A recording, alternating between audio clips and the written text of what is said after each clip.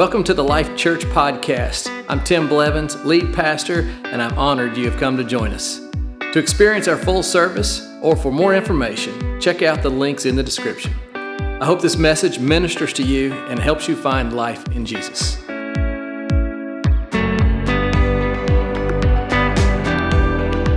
Good morning, Life Church. How's it going? Y'all doing good?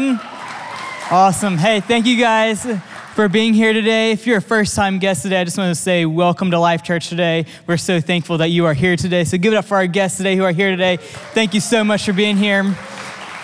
My name is Eli Blevins. I am on staff here as our involvement director. And my parents are pastors Tim and Harriet Blevins, and they are in Alabama at my cousin's wedding. So great job, Mason, for getting married. That's awesome. But they are down there. He was doing the wedding last night. And so here I am. So it's good to see you guys.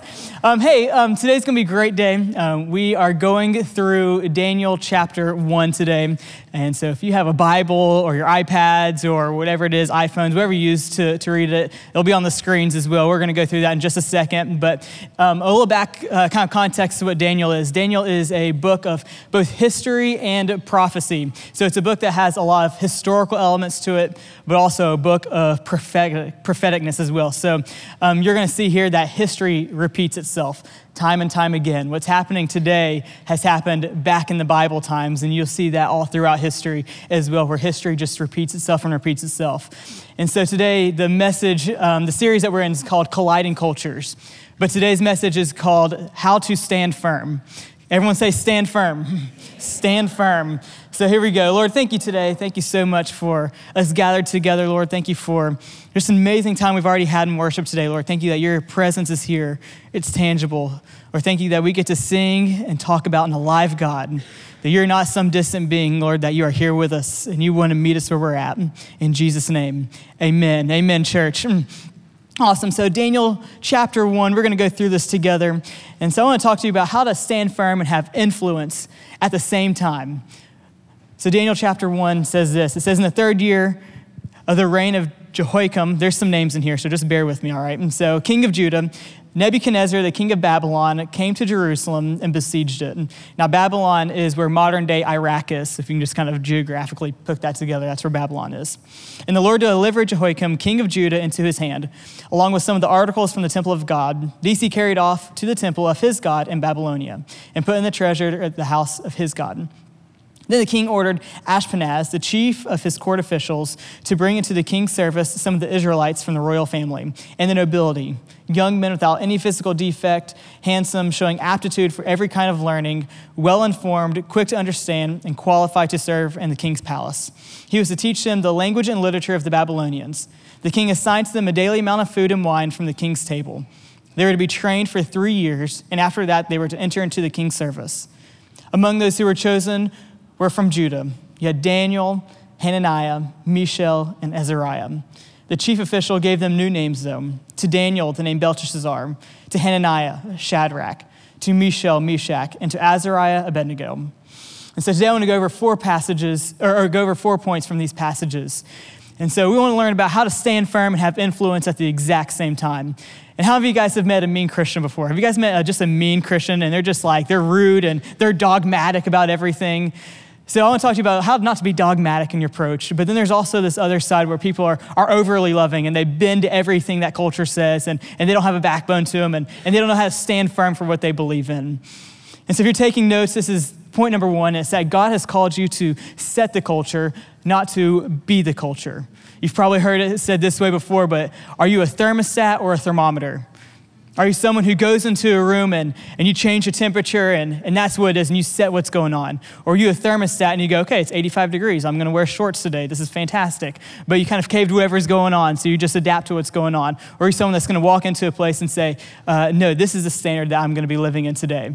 So are you a thermostat or a thermometer? Think about where God's placed you in marketplace, in business, in school, wherever you're at. Maybe you're in a place at work and you've got coworkers and maybe they do things that are less than excellent. And maybe they fudge some numbers here. Maybe they don't completely tell the truth on maybe their taxes, or maybe they're like, oh, just a little lie here won't hurt, or a little this won't hurt there. Are you going to cave into that culture and that's who you're going to be as well? Or are you going to stand firm in who God's called you to be and rise up to excellence and wherever that you're placed and let God do the rest? I think we should be thermostats and not thermometers, okay? Number 2, culture will try to define you. Will try to change your identity and how you see yourself.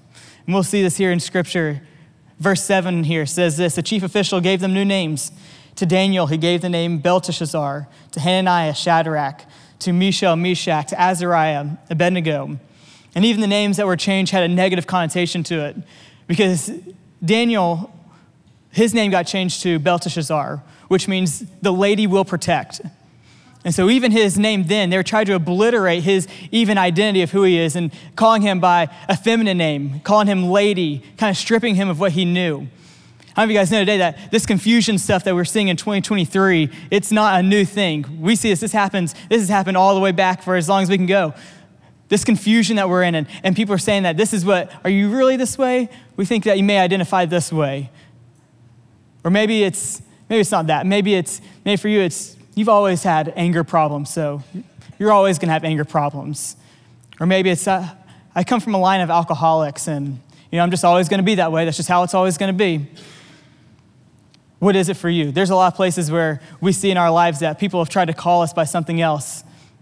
But we have to know that God's called us to be set apart, to live differently, to be something different, that we are made in the image of God, that we don't have to cater to what has been told to us before, that we get to rise above that. For me personally, when I was in school, I was probably 6th grade-ish or so, I was doing an equation on the math board, and how many here are good at math? Any math people in here? Any math people in here? Not that many, but some of you guys, all right. It's all good.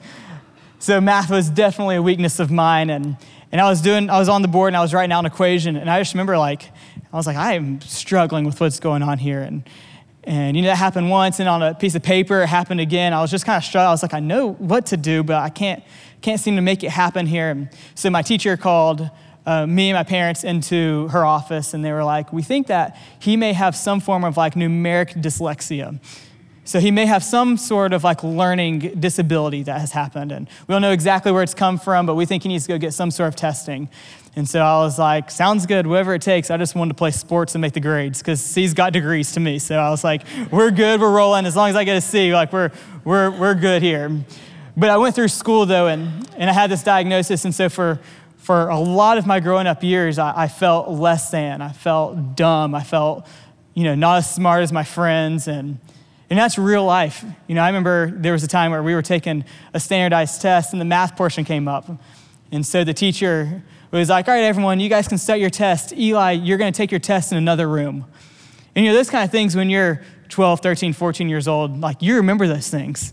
Those are things where you're then everyone's like, why is he doing this? And it's well, he doesn't really have the kind of aptitude to do this. I was not a Daniel here where I had all kinds of aptitude. And so you kind of start thinking through these things and you go, okay, maybe I am this way. And, then people start, in jest and fun, they're like, oh, Eli, he can't do math, so, he's going to go to another room and do it. And, they say that jokingly, but there's an element of truth that also I felt came with it. And so I remember just growing up and going, I guess I'm just not that smart. I guess I'm not. I had forgotten how to stand firm in my identity of who God is, that only he can define who I am. And so I forgot that I was a child of God. And if I could look back on 2006 Eli and tell him where he's at today, I would say God's got such a bigger plan for your life than taking a test in another room. You've got a beautiful family that's here. You've got a church that loves you. You've got a great community of friends. You've got your dream job. You've got everything that you've wanted. Don't worry about taking a test in another room. And so for me, that was kind of how I started to find myself though. And so then you try to mask it with so many other things. You overcompensate. How many of you guys have tried to overcompensate whenever you feel like you are less in an area, so you just try to go all in on something else? And to me, I try to overcompensate by being a good athlete or by being funny or self-deprecating to myself. Just if I could laugh at myself first, then they can't laugh at me for schoolwork first. So that's kind of how I coped with it. But that's not what God wants to do. He wants us to stand firm, be reminded of who we are. Because when culture tries to define who you are, you got to remember who the Bible says that you are, who God says you are. And you are created in the image of God, and you are loved, and he is for you. He is not against you. Number 3 is this. Culture will try and change your standards. How many of you guys have seen what was once wrong now seems right? How many of you guys have seen that happen in culture? We see that all the time. You turn on any news or any kind of social media and you're like, this I thought was not exactly how we were supposed to be living, but it sounds like you got these people over here like, yeah, sure, live that way. Live your truth. Do whatever you want to do. We see that happen all the time. They try to justify that maybe God was wrong. We see that in the original sin. We see the serpent says that to Eve. Are you sure he didn't say to eat the fruit from this tree? Did God really say that? And did God really say not to do this, or is he just being mean? I think so many times we go, is God really saying this to us? Is that really what God wants? Or is he just a party pooper and doesn't want anything for us? And I'd argue that actually God has the best plan for your life, and that he actually has with the end in mind, knowing that that's why he has these things laid out for us, that our standards, that we get to hold our head a little high when we're in Christ. I love that it says, in Christ you are a new creation, that the old is gone and that the new has come. And that means when we're a new creation, that means, oh man, we get to have a level of excellence, a level of influence that comes with being a Christian. And so many times the culture tries to redefine who we are and tries to re-put our standards on us, but no. And we'll see here in Daniel 8 and 9, it says this, it says, but Daniel resolved not to defile himself with the royal food and wine. And he asked the chief official for permission not to defile himself in this way. I love that he still uses manners even when trying to change the standard. He asks for permission. You guys have seen dogmatic people and they're just like, it doesn't matter what you say, we're just gonna be right, and what's right is right, and they have no love in them at all. But we see Daniel, he knew his convictions, but he's like, I'm still gonna be a gentleman about this and go ask. I'm still gonna do this because I know this is the right thing to do. He says when he did that, now God had caused the official to show favor and compassion to Daniel. How many people want to have more favor in their life? How many people want to see God bless them more in their life? How many people want to see God just do a miracle in your life? Start by just having an openness, just a love, just an appreciation for where you are. Daniel knew his core beliefs. And I think we grapple with this so much, especially when it comes to things like media and the music we listen to and the standards, and you're like, is this something we really should be watching? Like, my friends all watch it, so why is it bad if I watch it? And you're like, but that's also not holy. That's not what God wants for us. And should we really be listening to this? For me, I'm a music person. So for me, like, lyrics get stuck in my head all the time. And I hear lyrics, and all day long I'm listening to music pretty much. And so when I hear music and things that, like, I guess are inappropriate or things like that gets into my soul. And, like 2 hours later, I'm like saying this stuff. I'm like, where did this come from? And it's because I just let a little bit of gate open in my heart and a little bit here, and it just starts to seep in and seep in.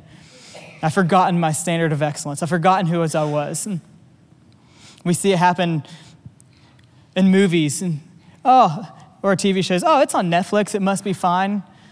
You're like, oh, it's fine. It just has a little bit of nudity in it. Like, that's not going to hurt anybody. That's nothing new. Oh, they don't say that word that many times in the show. Like, it's okay. Like, we've all heard it before. How many of you guys have been there before? Be honest. Yeah, we've all been there, right? And that's real. This is real life. This happens. So how are you going to choose? Are you going to choose to be that thermostat that says, no, I'm actually going to change my expectations, change the standard of living, or am I just going to cater to what everyone else says? Number 4 is that culture will try and test you. How many of you guys have been just tested in your behavior just coming in the door today, or coming here from home? You get in the car and someone's cutting you off, and next thing you know, you're giving them the holy wave with one finger. Like as you see the cars, and it's a testing world out there. Get on College Road and you'll be tested plenty. I guarantee you that. And golly, it's a mess out there. But culture, it's going to try to test you. I mean, that's what we see. Even the devil tried to test Jesus. If you really are the Son of Man, do this. Are you sure this is what you're supposed to do? If you're really the Son of Man, you would eat this. And we see it tries to test us all the time. Verse 10 says this, but the official told Daniel, I'm afraid of my Lord the king, who has assigned your food and drink. Why should he see you looking worse than any other young men your age? The king would then have my head because of you. Daniel then said to the guard, whom the chief official had appointed over Daniel, Hananiah, Mishael, and Azariah, please test your servants for 10 days. Give us nothing but vegetables to eat and water to drink. Would not be my preferred diet. I'm just going to say that, but worked out for him. Then compare our appearance with that of young men who eat the royal food, and treat your servants in accordance with what you see. So he agreed to this and tested them for 10 days. It's important that we seek God daily in our lives, that we learn scripture, that we have a foundation of who we are. See here, their culture was trying to tell Daniel, hey, this is how it's going to go. This is what the king has. He's going to change your name. He's going to change your food. He's going to change everything about everything that you know. And Daniel's going, hold on a second. I'm here. I feel like God's called me to something a little bit different. First, he asked permission. Can I do this? And then it says here that the chief official had to test him. And it's like, are you sure if this doesn't work out, Nebuchadnezzar is going to have my head. He's going to come for me. So it says he agreed to be tested for 10 days. And then if you keep reading on in the scripture, it says that Daniel and his friends, they found favor with both God and man. Not only that, it said that they exceeded the rest of the young men who were going through this. Actually, take it a step further, he was a thermostat in the room, because then they had everyone change their diet to that of Daniel's, because he was showing so much more aptitude, so much more strength. He said he was looking cleaner and more full than any of the other men, and he was just eating some fruits and veggies here and water. You see that when we're tested, it's so easy to cater. It's so easy to go, oh, it's just a hard time. Life just stinks, so I'm just going to do this. I'm falling through a hard time, so I'll just turn to drugs now. I'll just, it's just one drink. What's it going to hurt? And it's just this, I've fallen on some hard times. I'm just not going to tell the complete truth when it comes to my taxes or my income, or, I may just slip a dollar here or there. And we've forgotten how to live a life of influence, a life of excellence. But it's so important. We see here, John 1:14, we see this, it says, the Word became flesh and made his dwelling among us. That's the Christmas story right there. We have seen his glory, the glory of the one and only Son, who came from the Father, full of grace and truth. I love this. That says, grace comes first. So we're in a situation and we're trying to stand firm and have influence where God has put us. We see that grace comes first because before we correct, we need to connect with people. Before you go out and start being dogmatic and trying to tell people truth and what's going on, you got to connect with them first. You got to be able to show that you do love them, that you have their best interest, but also show that there's a God, that there's Jesus and he loves you so much, but he loves you too much to just leave you where you're at. And then truth comes behind it. And we see here in John 8:1, it says there's some scripture here. There's a lot of verses we're going to read here, but it says John 8:1, but Jesus went to the Mount of Olives. At dawn, he appeared in the temple courts where all the people gathered around him. And he sat down to teach them. The teachers of the law and the Pharisees brought in a woman caught in adultery. I don't know how you get caught in adultery, but that's probably a very awkward situation. They made her stand before the group and said to Jesus, "Teacher, this woman was caught in the act of adultery, and the law of Moses commanded us to stone such women. Now what do you say?" They were using this question as a trap, or they were trying to test him in order to have a basis for accusing him. But Jesus bent down and started writing on the ground with his finger. When they kept on questioning him, he straightened up and said to them, "Let any one of you who is out sin be the first to throw a stone at her." Again, he stooped down and started doodling again on the ground. At this, those who heard began to go away one at a time, the older ones first, until only Jesus was left, with the woman still standing there. Jesus straightened up and asked her, "Woman, where are they? Has no one condemned you?" "No one, sir," she said. "Then neither do I condemn you," Jesus declared. "Go and leave your life of sin." And we see that Jesus shows grace and love. He says, "I don't condemn you. No, I'm here for you." But in the same breath, he says, "But go and leave your sin. Go and leave this mess that you're in." It's not just, oh, we hate sin and that's what it is. And it's not also, oh, we just love you so much, it's okay, you'll figure it out. No, because grace without truth is meaningless. And truth without grace is just mean. And I don't want us to be mean Christians. I want us to have influence wherever we are. How you're going to lead people to the Lord? They're going to see your life as a testimony. You want your friends to be saved? Live your life. Live a big life.